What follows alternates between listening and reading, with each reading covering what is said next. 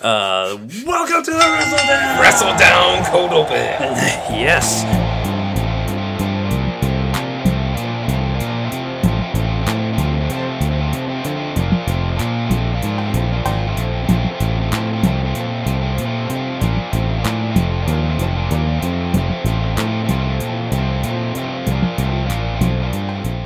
Where we are going to change the segments so that we can change the game. I'm Jer Palopel. That's me, Dennis Bruno, the Paradigm Shifter. And on his lap is Keaton the Kitten Man. Keaton, how you doing? He's doing good. Dramatic pause. Yeah, he's on Dennis's lap, and with no stomach support. He's just a saggy little man. He got it. He's got faith in himself and his core strength. Everybody loves a saggy little man. Worked for Hans Mole, man. Yes, exactly. So this week we're going to change up our show format. Usually we just talk about whatever until whatever. And then It's an exact science. And then I cut it up, and I throw it on the internet. And then I send it to Pat, and then Pat throws it on the internet. Thanks, Pat. Yes, thank you, Pat. And so instead, we're going to just go deep into a show, and I think we're just going to try to do that for a few weeks, see how that feels. Sounds good. We'll go deep into an episode. This week, we're doing AEW Dynamite from February 2nd, 2020. Yeah. Yeah. But first, what have you been watching? I've been watching the New Beginning in Sapporo for New Japan. Been watching NXT. I've been Yeah, that's mainly it, and of course AEW, which we'll get to later. Yes, yeah, I did not watch NXT, and I should. Yeah, but I did watch the New Beginning in Sapporo. Or actually, New Beginning in Osaka as well. Did you watch that one, or Sapporo? Whichever one was the most recent. I'm not the greatest with the names. Okay, you mean the one that aired Sunday? Yes, the one that would have featured Naito and Kenta. Okay, yes, so that's Osaka. Yeah, what highlights of that event?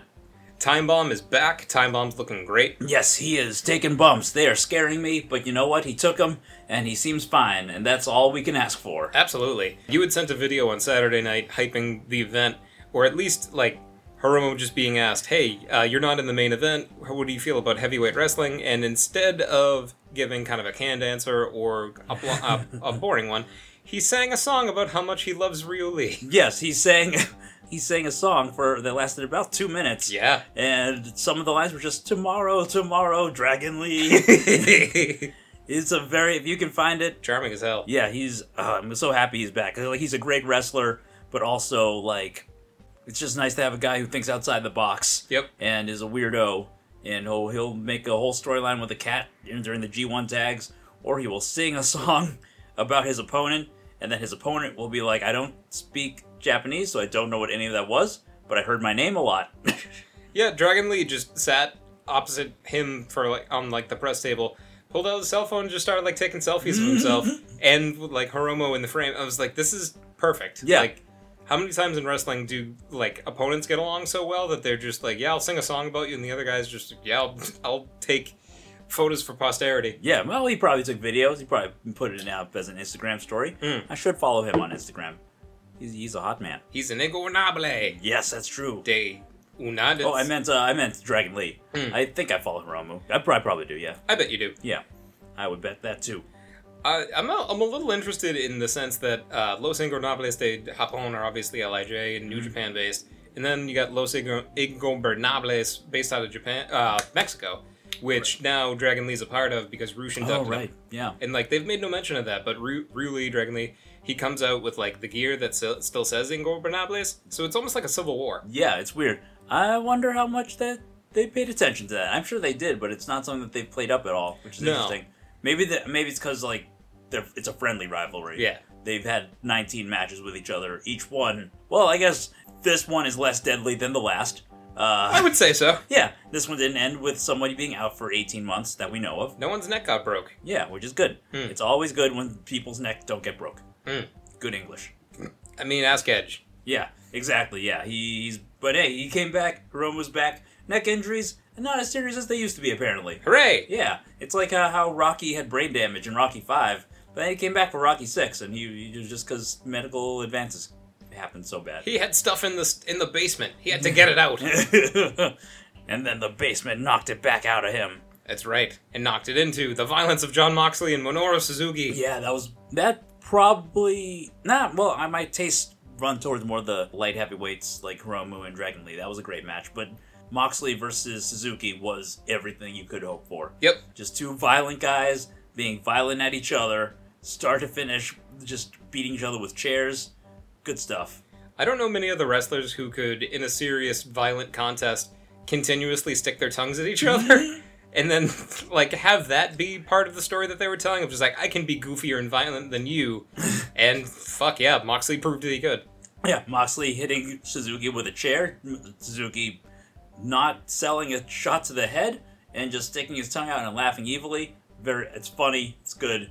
I love that Moxley, just in order to be consistent throughout, has to have an eye patch on, even in New Japan. Yep. And that they'll... on the commentary, they'll just be like, he has that eye patch because he got attacked by Chris Jericho. But they'll never say where, or when, or why. It's behind the forbidden portal, behind the forbidden door. Yeah. And that forbidden door, it only opens, and it doesn't let people see each other if they both come through the same door. It's a very specific door. I don't know who built it, but they did. And now it's the easiest way to get to Japan. Yep. You can't fly. No one's going to take that long-ass bridge that exists. I said it's the easiest, not the only. You can still fly. In fact, you probably have to. I think only wrestlers can go through the Forbidden Door. That's fair. Yeah, and so far, no Japanese wrestlers have gone through the Forbidden Door. To AEW. Yeah, except for Joshi wrestlers. Right. Yeah, wonderful, wonderful Joshi wrestlers. And yeah, and I really liked the main event. I liked a lot of the hype leading up to it. I think Kenta is doing the best character work of his entire career. I do love Kenta's character work, for sure. I really liked the idea of them, Naito and Kenta, dueling, avoiding each other, because it was Kenta being an asshole, but Naito staying cool, and the audience was way different about each competitor, despite them doing the same thing some of the time. I think the first, 2/3 of the match really dragged, though. Yeah. I was not into, the parts that Kenta was trying to submit Naito, or, there was just very little going on. It was just a lot of Kenta slowly, methodically beating up Naito, and then Naito eventually pulling out a win. I think it really kicked into gear when he started bleeding, because he got his head hit on the uncovered turnbuckle. Yeah, the return of blood adding drama to matches. Yes, I love it. I'd agree with the slow pace bit. It felt noticeably like a main event that felt like it was being dragged out to build tension to the finishing stretch, which is fine, but it just it could have been done better. It's been done better in other matches. Yeah. I feel like if you had done pretty much the same match, but in 20 minutes, or instead of 40 or however long it felt like 40. I don't know if it was, but it was about that. And then if you would cut the time down, it would have been way more effective. And I mean, not every main event has to be, a fucking epic. Seems like Okada's the only guy who can really deliver on that scale all the time. He can fill that, because physically he doesn't really slow down unless he really has to, unless his opponent has him in a rest hold, or his opponent's trying to submit him. Okada sells danger very well, and so does Naito, but Kenta's offense a little bit less believable at this point in his career. So I agree. I think 20, 25 minutes tops would have been cool. Right. I really like the Bullet Club parade of dudes at the beginning. I like that as as a parallel to when they all came out for Jay White at the G1 final. Yep. And Red Shoes still kicking them out. Yep. And they're still coming back. Actually, I take back what I said about the blood. I think it kicked in when Jay White came in to interfere with the match. I admire what New Japan does in terms of they don't necessarily have the most logical analog come out to counter somebody. Mm-hmm. So Jay White comes out for Kenta. Bushi comes out for Naito, and I'm just he couldn't possibly fend him off, and he doesn't. No, he doesn't come close. He's got one move, which is missed, and he fucking missed. Yep. And haha. But Time Bomb comes out after that, and I was thinking that's a really interesting choice. Not Shingo, not Sonata, not Evil. Hiromu. I kind of wonder if all the LIJ guys are going to be in the New Japan Cup, which is the next tournament that's going to be coming up for New Japan. Yep.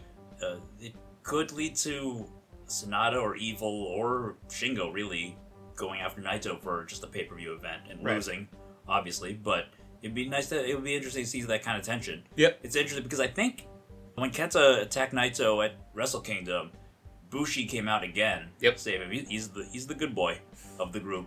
And then no one else really did. So yeah, it's interesting that that's consistent. So we can definitely say that Bushi is the next IWGP Heavyweight Champion. Of course. Yeah, if you're following all the liner notes. He's going to turn on Naito. It's going to be a big surprise. Oh, dear. Is the world ready for IWGP Champion Bushi? Is the world ready for Naito to take 10 lashes to the back at the end of a AEW pay-per-view? Oh, God. Who's the Wardlow in this case? Is it like Ishii? It's Shingo. No, it's Shingo. It could be Shingo. Yep. Yeah, definitely Shingo. What else happened on that card? Not really much happened. It was just a very enjoyable show. Yeah. The junior tag titles got defended, and it was successful for Sho and Yo, who apparently are the Sasha Banks of the junior tag championships. Good for them. Yep. They can win it as many times, but just don't defend it very well. Yeah. So go ahead. So they did. They defended it, and they have the coaches of New Japan on deck. So now Ryusuke Taguchi and Rocky Romero are going to be the next folks who step up to him. Yeah, definitely. That's exciting. I think like Rocky has good chemistry with the other two, and Taguchi's a great guy. Mm-hmm. And he spoke a surprising amount of English, which is very cool. Down, baby. Yes, yeah. What else did I watch? Did you watch Asuka versus Becky Lynch last night on Raw? I watched clips of it. I didn't watch the full thing. I watched like whatever's on Hulu. Yep. It might have been. They might have cut some things, but I don't know. It was very good though for a TV match that had no advertising that should have. Yep. It's too bad. Too bad what they're doing with Asuka. Yeah. She's just kind of throwing her out there just to fight Becky Lynch and then lose to her again, instead of building it to something special. That's true. I mean, WrestleMania's around the corner. The Saudi show's coming up, so I would imagine her and Kyrie defend the women's tag titles at Mania. Yeah, or Elimination Chamber. True. Or NXT. I was thinking about that. Are they going to have the Elimination Chamber between now and Mania? I think so. I think that's on the schedule. My God, like when? Because the end of February is going to be the Saudi show. So what do you do? Like a week, 2 weeks after do Elimination Chamber? I feel like historically the Saudi shows have barely registered on the calendar in terms of spacing out between pay-per-views. Yeah. So I think the last time there was a Saudi show, there was a pay-per-view 2 weeks after it. Right. So yeah, let's look at the calendar. It's fascinating to me in the sense of we really only are getting built towards certain matches like Rhea versus Charlotte, Lesnar versus McIntyre. Elimination Chamber is March 8th. Good Lord. And Super Showdown is February 27th. Yeah, so they got a week between each other. Yeah, a little more. I mean, I guess the nice thing about the Elimination Chamber is that it's a bunch of multi-person matches. So they can just be like, these 6 people are going in the cage and they hate each other now. And these 6 tag teams, we made up 4 of the 6 tag teams just for this week. Enjoy it while you can, suckers. How many times are you going to get the chance to see Riddick Moss and Mark Henry? Probably just once. If the Riddick Moss Mojo Rawley tandem was any indication. God, new 24/7 champion Riddick Moss. Yes. Making it happen. Yep, good for him. He won a title in his first show or his second show on a main roster. He's doing it. Who would have thought? I would not. You would. Oh my God, it's incredible. Yep. Did you happen to watch? Did you watch any Stardom over? I haven't watched any since the last time we got together. Okay, we gotta watch Mayu versus. Who did she fucking fight? It was someone from out of the Stardom. Takumi Iroha. Okay. It's a very hard-hitting match. I love it. You're gonna like it. Oof. Yeah, you're gonna be impressed. She's I think she wrestles for Marvelous usually.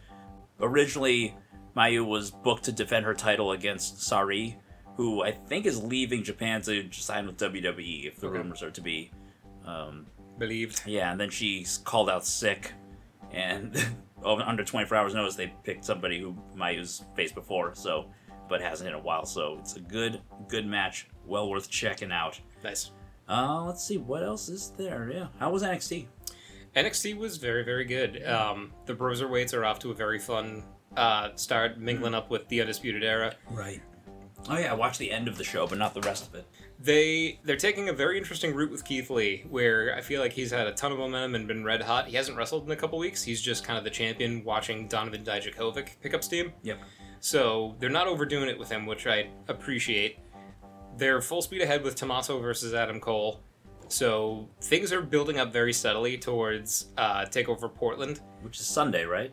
It's this Saturday, I want to say. I think it's... I'm pretty sure it's a Sunday either way. I think they're testing out to see if people will still watch a TakeOver on a Sunday. Got it. But, yes, that... I still have the schedule up. TakeOver Portland, February 16th. That would be Sunday. Sunday. Yeah, there we go. So, yeah, that's coming right up. We'll cover that next week. That'll be our show that we do. Bang! Yeah, it's so much easier now that we're just doing show by show, and we can have guests, and instead of just being random, we can just be like, hey, watch this episode of Raw this week, and then we'll slog through that or whatever. Oh, God. Get ready, listening audience. We're going to slog it for you. Oh, I mean, yeah, the average Raw. I'm not going to be too optimistic about them until they prove me wrong. Yep. All right. You ready for Segment Mania? I'm ready for Segment Mania! Segment Mania!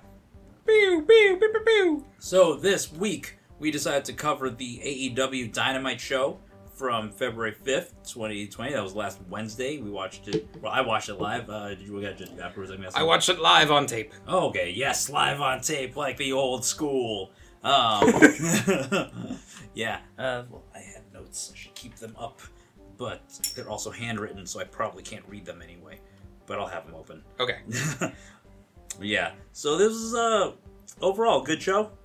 Very much. I feel like AEW has been very patient about how they've been booking the Elite. Mm-hmm. And the Elite were all over this episode in the best way. Yeah. They started the show, they ended the show. How did they start the show? Because... or I'm sorry. Yeah, I was going to say the first match was Moxley versus Ortiz. That's right. Yeah. Because I was thinking ahead to the 8-man tag. But, yeah, I started super hot with Moxley versus Ortiz. The announcers continue to do an excellent job of adding more background context to why certain matches are important. Yeah. Like, this was the first match Ortiz had wrestled as a singles in like a year and a half, 2 years. Right, exactly. Which, it should be a big deal when dedicated tag teams split off to do singles. Right. The commentary was great. Jericho was a guest on the commentary, and that's always a treat. Yeah. He's so good at it. He's one of those wrestlers that never forgets. He can get himself over, but also continue to build up his opponent so that it means something if he wins or loses. Yeah, he's very complimentary to Moxley's skills. He just hates his guts for stealing his car. Right. Which he was going to gift to him anyway. He already put the title in his name. Yep. Oh, God. And that's how Moxley can drive around with a semi-stolen car for weeks on end. Legally. Ethically bankrupt. Morally... Yes. Gold Rush. It is morally. Yes. Yeah, it was a good match, though. I think it was a hot way to open. Absolutely. I noticed that they put Moxley on early, usually, to get that early pop, which is cool. Yeah. I mean, Moxley's super versatile. He can wrestle main event long matches, or he can get the crowd on their feet. And him and Ortiz had a very good match. Santana came out as you'd kind of expect. Yeah. Overcomes the distractions and everything else, puts away Ortiz, and then what happens next? Oh, well, Moxley takes out the keys from the car, and then he stabs Ortiz in the eye. Yep. It's less hardcore than you would expect, but they do go through the trouble of fake blood and everything. Mm-hmm. I should warn everybody, it's a gory episode of AEW Dynamite for whatever reason. A lot of blood, a lot of bruises. Yeah. One thing I noticed, though, Moxley, very good at playing a badass. His body language, still very goofy. Oh, yeah. I like to go back to the New Beginning, when he was fighting Suzuki. I keep saying Mizuki, I don't know why. When he was fighting Suzuki, at one point he punched Suzuki and kind of did that wiggly thing he does with his shoulders, and then Suzuki did it back to him, and I was like, that's a silly thing to be doing with your body. Good call, Suzuki. Yep. I read an article about, just quickly tying that off, that Suzuki was just like, Moxie's one of the greatest opponents in the world because he's not good at anything. He can't do anything right. So you want to watch him because he can't do anything. Yeah. Suzuki, so good. That's such a good interview. Yeah. I love it. But yeah, it just ties back to... Moxley's versatile in the sense if you believe Suzuki, he can't do anything right. Yeah. But that also means that everything he does has his own unique spin on it, including stabbing a guy in the eye with car keys. Yes, exactly. Yeah, stabbing Ortiz in the eye with the car keys was a good touch. It's an eye for an eye. The crowd was white hot for it. People love seeing eyes get gouged out, apparently. Yup. Blood and guts, baby. It's going to be really funny when their vision's just fine. Or I was gonna say if this leads to a blindfold match. Oh yeah, I don't know if that's what would happen with. God, I hope that doesn't happen ever. But I don't think it will. Yeah, it wouldn't happen with Jericho probably, just because Jericho's eyes are just fine. Mm-hmm. They're Canadian, but they're just fine. You're a Judas in his eyes. That's true. There's a lot of eye play in the thing. That's the sexiest part of the face. In the theme song. One thing I outside of the match that I appreciate about AEW is that they announce all the matches like right off the bat. Yep. When you start the show, which makes a lot more sense. I like it's one of those little things that they do that makes it all like different from Raw in that there's clear quote unquote thought put into the show before it went on air, which you don't quite get when, say, Seth Rollins comes out and cuts a 20-minute promo, then gets interrupted, then sets up a match for later in the night. Right.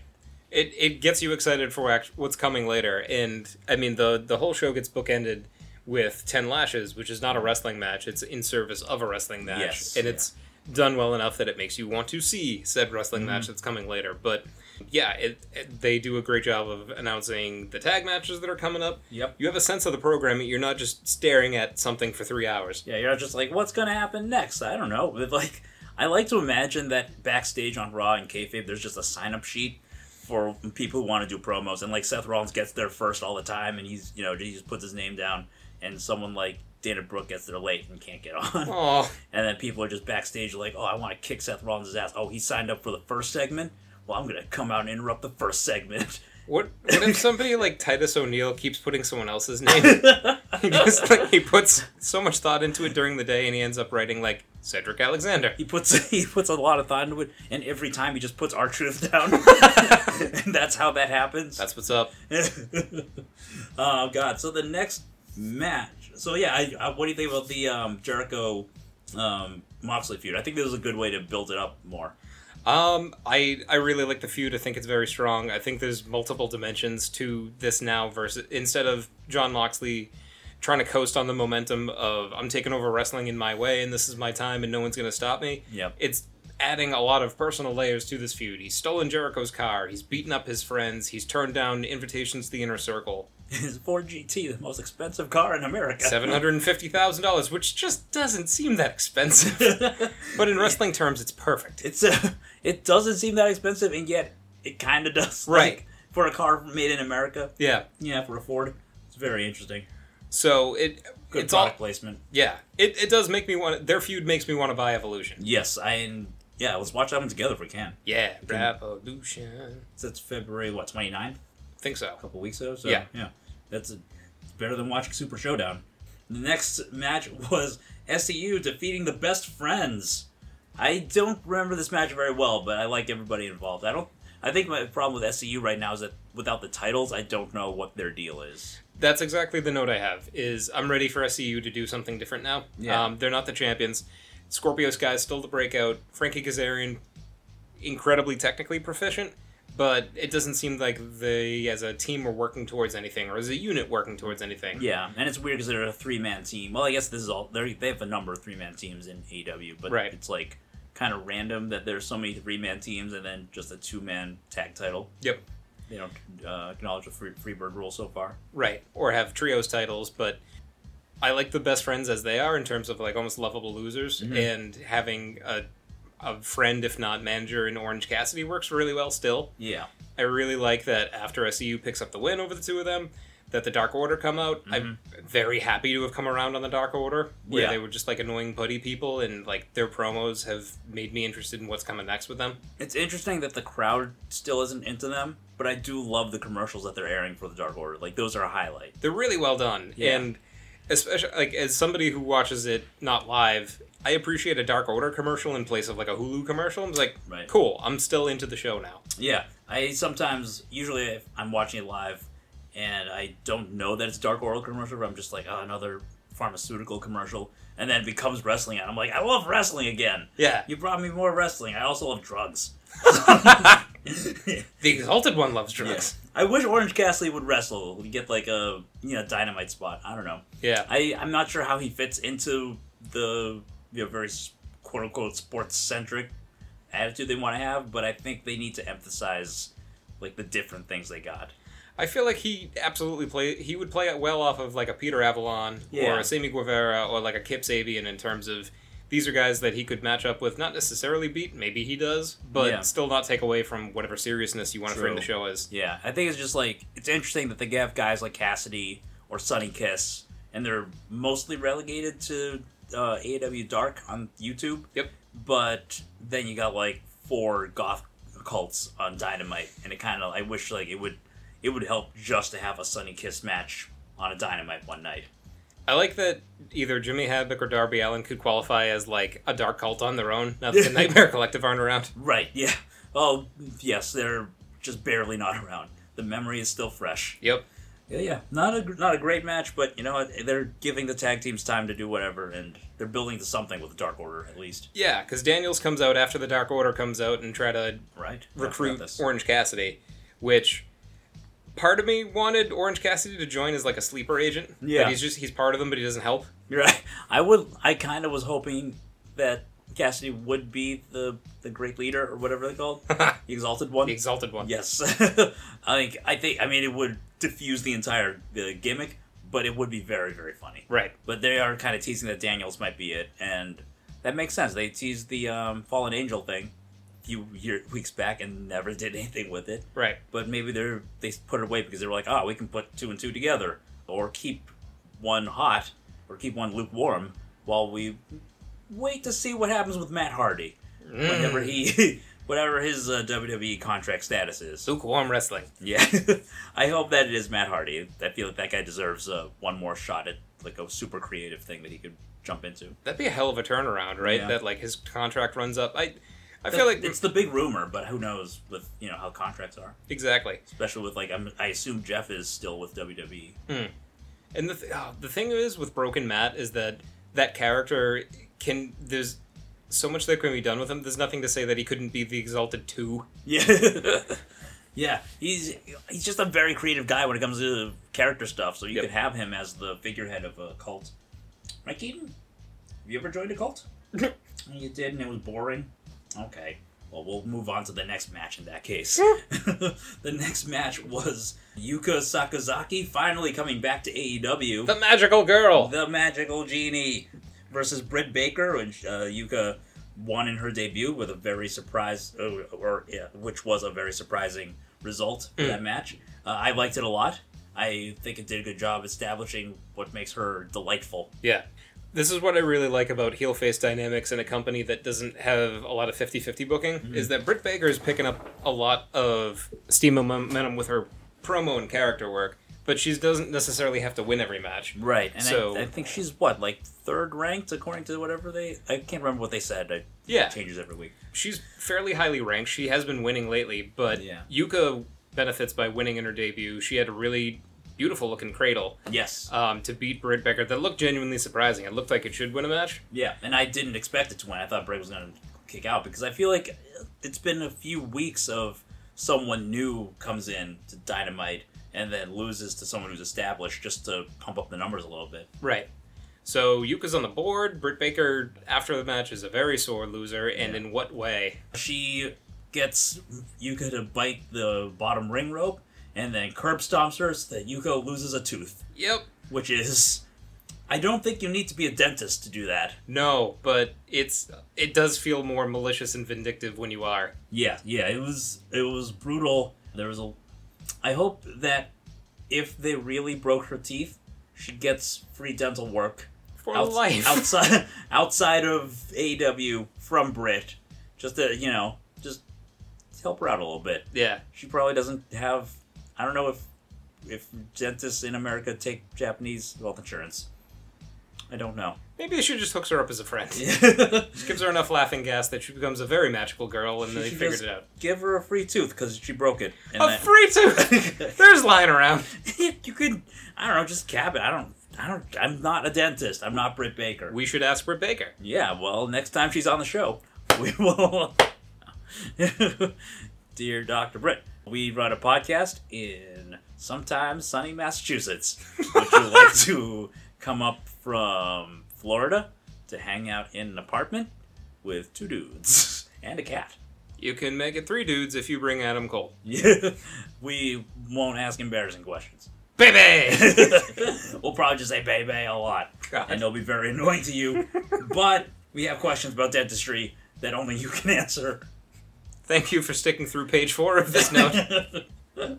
This won't be the last voicemail, I promise. Yeah, good debut. I'm glad that Yuka came back, because she was on one of the early pay-per-views that AEW did, and then she kind of disappeared, I assume because she was working TJPW a bunch. And it kind of felt weird that they at first hyped up, like, we're going to have a big Joshi presence. And then they had 3 Joshi wrestlers. Yeah. And then now they have 4th, which is progress. It's on its way. I like Emi Sakura. I don't buy Emi Sakura as, like, someone you can build the division around. No, not at all. They're choosing to do that with Rio. Rio works. I really like Hikaru Shida, and I still hold to the fact that, like, I feel like Hikaru was somebody who either her or Nyla Rose would have been good as a first champion, but Rio's doing fine. Yeah, Rio's good as, like, an underdog champion. Mm-hmm. We've talked about this before. I think she should lose the title soon. Yep. Who knows? Maybe it'll happen tomorrow night. She's facing Nyla Rose. Yeah. Weird thing about that, the commentary is like, I don't think Riho can beat Nyla Rose, which is not true, because that's how Riho got the championship in the first place. Yep. It's a weird lapse in memory for them, but you can't remember everything. Yep. Well, if you go to therapy, you can forget everything. That's true. That is the purpose of therapy. Yeah. From what I gather. To bury all the thoughts. It's the healthy thing to do, Brandy. Yeah. That's true. Yeah, they wrote out the Nightmare Collective with the therapy. Yep. A couple therapy segments. They kind of seemed to tease that something was up with Brandy either way. But they did break up the Nightmare Collective last week, so... Hooray! Yeah, good. Now we can have the women's division not be hampered by this crazy thing that couldn't work because half of the faction couldn't wrestle. Yep. The next thing... So it's the Butcher and the Blade and the Lucha Brothers versus the Elite. I didn't see the Elite as, like, 4 people. I was, like, thinking them in pairs. Alright, so that makes sense. This was a white-hot 8-man tag team match. It was. You know what would be white-hot? Because, like, you misspoke for a second of just, like, the Butcher and the Braid. Just because neither one of them got that much hair. So, like, the bunny does. That's true. Yeah. But, yeah, this is what I was kind of referencing earlier in terms of holding off on the Elite so that when they do come together, it does feel very special. Yeah. Because Butcher and Blade have been doing fine as henchmen, and the Lucha Bros are fucking amazing. Yes. But you gotta have strong foils, and man, the Elite are that. Yes, very much. They're a cohesive unit of 4 guys. Dennis is just peeing right now. Yeah. Yeah, it's right on my floor. That's how I express my excitement. Yeah, it's an audio podcast, so I don't, but if we ever start Patreon, we'll upload some smells. Top tier. From this specific moment, I'm just going to keep it on my hard drive. Yeah. But yeah, this is a great match. I think, like, one of the things about the Lucha Brothers and the Young Bucks in the same match usually is that they're both trying way too hard. Yep. And it kind of loses some of the psychology. But having Butcher and the Blade there kind of grounds the Young Bucks offense, and also having Paige and Omega play out their story, which seems like it's going to be around for a long time, kind of evens out the sides a little bit so that it's busy, but not overtly busy. Yeah. There's still some story being told. It helps ground things so that you have, it's 50-50 of, like, you have flashy stuff versus ground and pound versus, like, a character drama with Adam Page being too proud to accept help or ask for it or be unselfish when he's wrestling. Yeah. I'm liking how they're doing the Page and Omega tandem. Because they're friends. It's not like an uneasy pair, but it is uneasy because it's clear that Paige is being overshadowed by Omega's celebrity. Yeah. Which I like how they're doing. Not even really a subtle way. Like, last week when they won the championships, I think it was maybe Alex Marvarez or someone backstage asking, like, Omega, like, how does it feel to be the champion? And turning to Paige and be like, and you? And Paige is like, it was good. And then he cuts him off and just keeps talking to Omega again. And while Paige looks mad, yeah. So this match ended with Paige refusing to tag out in order to get the win and then losing because he was selfish when he could have asked for help. Yep. And it's a life lesson that we all must learn sometimes.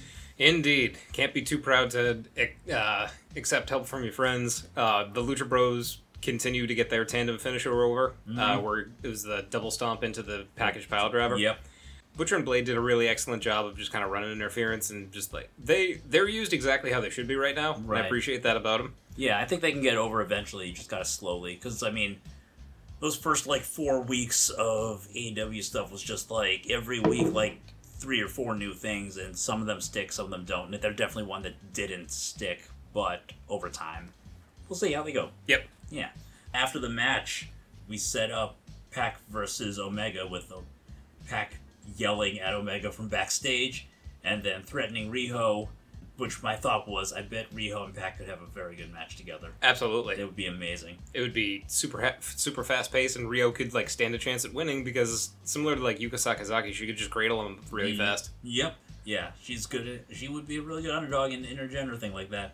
But instead, it was fun. It was kind of weird to watch Pac yelling at Omega, and Riho's just kind of just standing there, and it's like, does she know what Pac's about to do to her? Because she is not running away, but she's also not looking like she's going to defend herself. I mean, I feel like in that context, I could buy it as like paralyzed by fear. Yeah, true. Of just not only is Pac like he's a bigger human being, but he was just manically furious. Yes. In that promo, which is kind of those are Pac's speed. He's either just like silent and menacing, or he's screaming at the top of his lungs. Right. It's what he does well. Yes. You had mentioned like Omega overshadows Page, so Omega's actively in 2 programs. Like he's get this friction relationship, frictuous relationship with Adam Page. I'll add it to Wikipedia. Yeah, but he can also build to a singles match with Pac and Pac. Yeah. And I wouldn't want to fight Pac even if I was a professional athlete. So I could buy Rio just be like cringing in a believable way in this instance.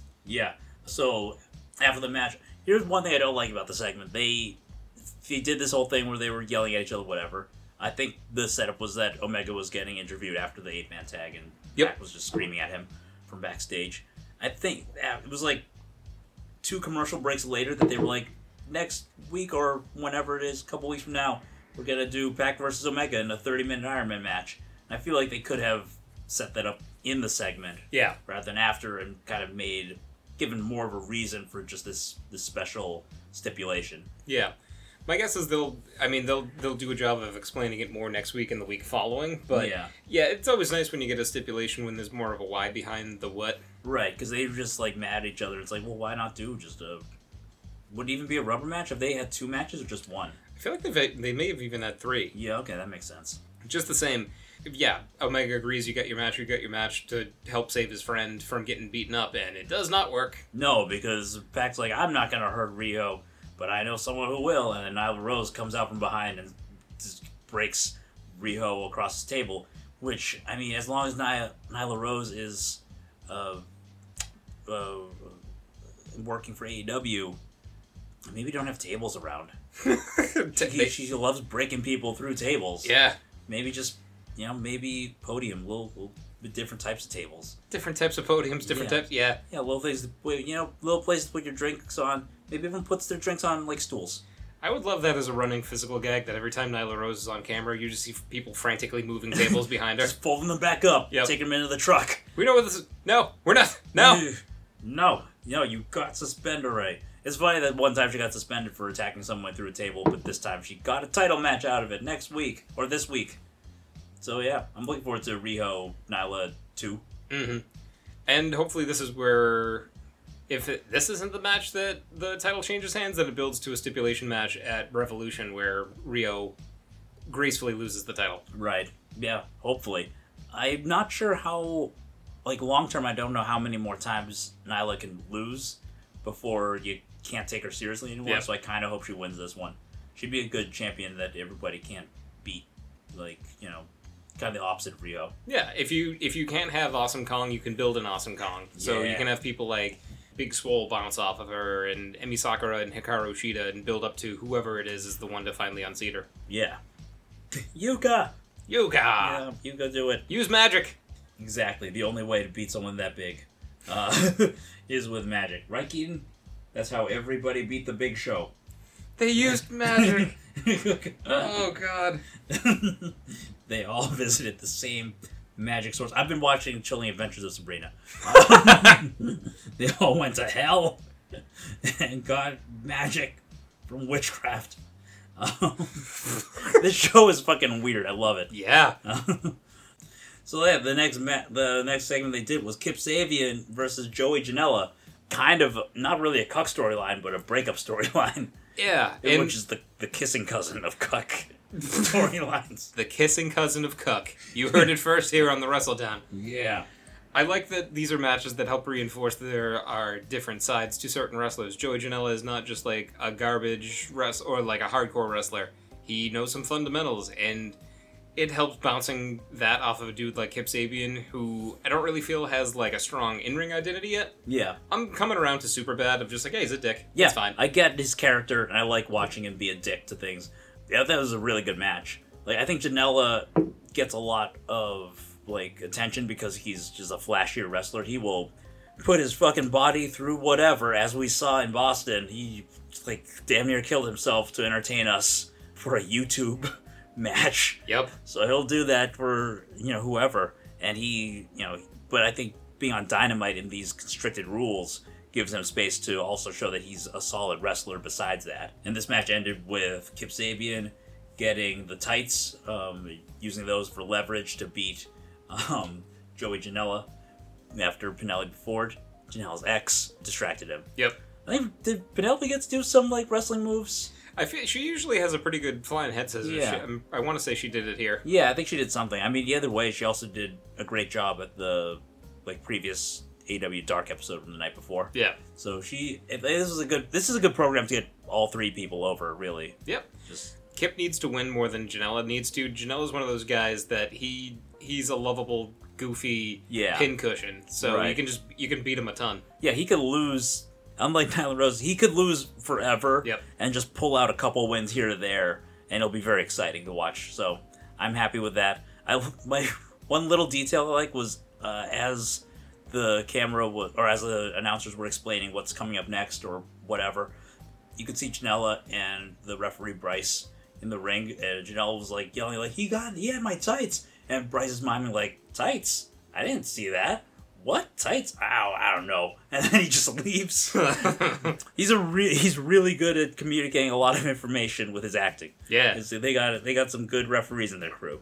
He knows how to wear jeans, and he's good at gesticulating. He's a very good pantomime. Yeah. Yeah. And Keaton? It means he's a mime who wears pants. This is true. Yeah. Yeah, and like you mentioned, Janela loses by getting his tights pulled, so I feel like this could build to an opening match at Revolution, or maybe more Cracker Barrel clashes. I could see this going hardcore. It would be dumb of Janela to do this because it's like a 2-on-1 situation, but it would also be in character for Janela to do this. Also to just brutalize his life in order to beat Kip Sabian, just to get over his ex, I guess. It's really the plot of Birds of Prey all over again. Pretty much. I mean, I would like this, like, you're right, it's a 2-on-1 thing, and they could build it up. It was like, oh, he wasn't smart enough to ask anybody for help. What if he asked, like, a Jimmy Havoc, and in return for Havoc's help, Havoc got to, like, beat him up whenever he wanted? Yeah, that'd be fun. So you have that, like, running tandem backstage of just like, yep, he's getting more paper cuts. Yeah. Fun times. So after that, there was a promo with, I guess we already talked about Jericho and the Inner Circle and versus Moxley, but there's a promo where Jericho says he's coming for Moxley, and Ortiz cuts a very passionate promo as well. Yep. Or was it Santana? It was Santana. Yeah, because Santana had gotten his eye poked. Yes, yeah. And that I want to hear more from each wrestler on the EW roster. In the Inner Circle, it's very easy for anyone to get overshadowed by Jericho because Jericho is amazing. So to get a little bit more of a sense of the voice from somebody like Santana helps a lot. Yeah. Sorry, I kept saying that Santana Ortiz got his eye poked earlier on. My bad. Thanks for correcting me. If you weren't proud, you wouldn't be powerful, Jer. I'm very powerful. So powerful. Look at the power. These are our voice warm-ups before we come on. Power. Oh, God. So the next bullet point here is the next week's show, but we'll talk about that afterwards. And then for the quote-unquote main event, it wasn't really a wrestling match. It was a segment. The setup here was that MJF cost Cody Rhodes his what he says was his final shot at the AEW Championship. So, and in order to get a match with MJF, Cody agreed to a bunch of stipulations. Would you like to list what they are? I would love to. He has to... He can't touch MJF. That was the first one. Yeah. That's the first, which is great in terms of just like all the shit promos that MJF has been cutting. People like Diamond Dallas Page have come out to defend Cody's honor. Yeah. He has to, in this segment tonight, he has to take 10 lashes with a leather strap. Tomorrow night, he's going to have to fight Wardlow, Mr. Mayhem, in a steel cage. Mm-hmm. So those are, and if Cody completes all these tasks, he gets a match with MJF at Revolution. I think it's a really great way to build their feud. Yep. Because you don't need to see MJF wrestle a bunch. You don't need to see Cody wrestle a bunch. You can just have them do these extraneous segments. You don't have to have Cody beat MJF to answer the question, can he beat MJF? Exactly, yeah. It's a nice way of being creative. It sets up like, okay, this week, this is going to happen. And then next week, this thing's going to happen. And here's the reason why they're not just going out into the parking lot and punching each other in the face all the time. Like, Cody can't get that match and can't get the win that he, because wins and losses matter in this company. Yep. He wants to cost MJF that little bit on his record. So, yeah, this was the 10 strap episode. It was a long segment. It was brutal, in the best way. Part of me was wondering before it started, leading up to this episode, of are they going to have it each lash characterized by something different? And they pretty much did. Yes, yeah, it was interesting. It was laid out like a wrestling match. Very, there's a lot of psychology to it, I think. Yeah. Because every lash escalated a little bit in a different way. Like Cody took like going in, I was like 10 lashes. Like I feel like I've seen that happen in like every Hulk Hogan match post like 1994. Right. But they sold it like Cody was getting shot in the fucking face. Yep. And in the back and in the chest and which, I mean, going into it, you could pose the question: how is this more painful than a wrestling match itself? Right. But they played out the pageant theory of all of the things, the setup, Cody dramatically taking off his shirt and stuff to be bare-chested, barebacked. Yep. Takes one shot and it hurts a whole lot. The sound reverberated really well. At the second and third shot, it starts to bring wrestlers out from the back of the locker room and they're watching from the stage. Yeah. Oh, and it starts with MJF being like, my belt's too nice for this task. Let me have your belt, Cody, so I can whip you with your own belt. What a dick. Yeah, he's so good. Yeah. He is so good. The crowd was on Cody's side completely before and just solidified it in that moment. And, so he'd take a couple hits and it's not it's bad, but it's not so bad. But then eventually we get to 4 and he's got other wrestlers coming out and be like, hey, you don't have to do this. Stop it. And he's like, if I stop it, he's not going to get that match. Cody, do you want that match? And Cody's like, I can take it. And then at one point Wardlow, who's much bigger than MJF, does one that fucking cracks across the stadium. Oof. It was the 8th one, too. Yeah. He had taken a bunch. Yeah. By the 4th or 5th, Dustin comes out from the back and volunteers to take the rest of the lashes. Yeah. And MJF is like, no, fuck that. Those aren't the rules. Right. And Cody's like, no, I gotta take it. The Bucks come out at one point. Mm-hmm. After the Wardlow one, regular ass Brandy comes out. Right. And just tries to encourage him to suck it up and make it through. Yeah, she said in an interview that's the end of the Nightmare Collective storyline. Great. Her coming out to support Cody, which is nice.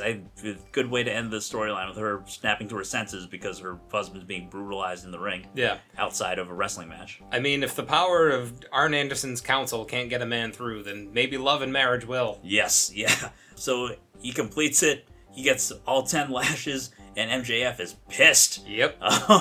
Because that's one more step towards having to have this match with Cody that he doesn't want, and he thought he could make Cody back down from. Yep. But Cody wants his revenge. And you want him to see him get hit. Yeah. And assumedly Cody wants to have children or have the sex. And MJF kicked him right in the dick. I love that. I love that. There's a million heels out there who'll kick a face in the nuts. But only MJF will do it while that face is surrounded by friends and family. He just books it. I think he got a fan had an altercation with him on the way up too, which was I don't think it was the fan being worked, but just being probably drunk or whatever. Yeah. Still added to the moment, the chaos of it was him kicking a Cody in the nuts and then bolting out of there with Wardlow and then posing at the top of the stairs to end the show. Yep. Him and his fucking fancy ring and his just pomp of circumstances dickery. Yeah. Fucking perfect. Yeah, great episode. Very much. Yeah, if there's one thing I would notice at the first half, like the first hour, every match ended with post-match attack. And after, thankfully, I don't think that was true. No, that wasn't true after the 8-man tag. But it was kind of like, I wish they'd spaced them out a little differently because it felt like, oh, is this just going to happen every time? Someone's going to have their eye gouged out or lose a tooth or whatever after every match, because that's a bit much. Yeah. So, I mean, the outside interference with the SCU and the Best Friends was just Orange Cassidy laying down when everyone else was laying down. I love Cassidy. I love if there's one thing that's wrong about him, and really there's not, he's a perfect man. If there's one thing I don't like, it's that I can't take my eyes off him when he's in the background. Yeah. Like, he'll make these hand signals as the Best Friends are doing something, like Chuck will go to the top rope and Cassidy will just do like a... I can't do, like a 450 rotational hand thing. Yeah, he'll like make his hands go like, oh, he's going up and up and up and up. Just very relaxed. So good. Yep. I hope he gets some time to shine on his own soon. But yeah, good episode. Can't wait for next week. What they had lined up thanks to this episode, well, they announced that Double or Nothing is coming back to Vegas in a few months. Yep. I think that'll be the spring pay-per-view they do. Then they got a tag team battle royale coming up, which makes sense. I was literally, after the SCU Best Friends match, I was like, I don't even know what the rankings are for the tag team. It seems like everybody's beating everybody, which kind of sucks. Tag team battle royale next week makes that much easier to figure out. Yeah, you can say, this team beat all the teams. Yeah, excellent. I love it. I love a good battle royale. I think that's one moment that Orange Cassidy will get to shine. And obviously, we talked about the Pac Omega 30-minute Iron Man match, which should be fucking lit. Yeah. Can't wait for that. Do the right thing, TNT. Show it the whole time through the commercials. Don't have commercials. Yeah, don't do capitalism. Yeah. It's over. Serve the art. It's dumb. Don't do commercials. We don't need testosterone. We have it right here in my cat. Oh, God. Keaton has grown to 40 feet tall. We have to go. He has not. He just has a spirit. Very good improv. I don't want people thinking that my cat is 40 feet tall. He's a gentle giant in spirit. The integrity of this cat's identity. Love you, Keaton. Yeah, buddy. He's sitting next to Dennis. He's taking his head rubs, and I think that's a good cue for us to leave. I think next week we'll cover NXT TakeOver Portland. Boom. Yeah, so that'll be a good one to see what's up with NXT. Anything else you want to leave with? I'm very excited for TakeOver. I feel like they've done a very well-paced job of getting people excited for things like Gargano versus Balor, Ciampa versus Cole. It's gonna deliver. We're getting another Lee versus Dijakovic match, which should be good. It's a little bit of a longer card than most takeovers have been, from what I've noticed. So we'll see. I think it's gonna be a good pay-per-view though. So we'll see how that goes. And yeah, that'll be next week. So this has been the Wrestledown. I am Jared Palapel, Twitter.com, Swingdingaling. Sensei Denny B on the Twitters, at DBruno42 on Instagram. That's me, Dennis Bruno. I'm Keaton Fuzzy on Instagram. That was Keaton. Keaton. Yep. That was his voice. He's not 40 feet tall, but that was his voice. Yeah, I wasn't miming his voice at all. Okay, he's mad at me now, so that wasn't him. I'll come clean. He gave me a frowny face. Aww. Okay, buddy. Well then, yeah, Keaton's on Instagram, and yeah, this has been the Wrestledown. Thanks for listening up. Bye.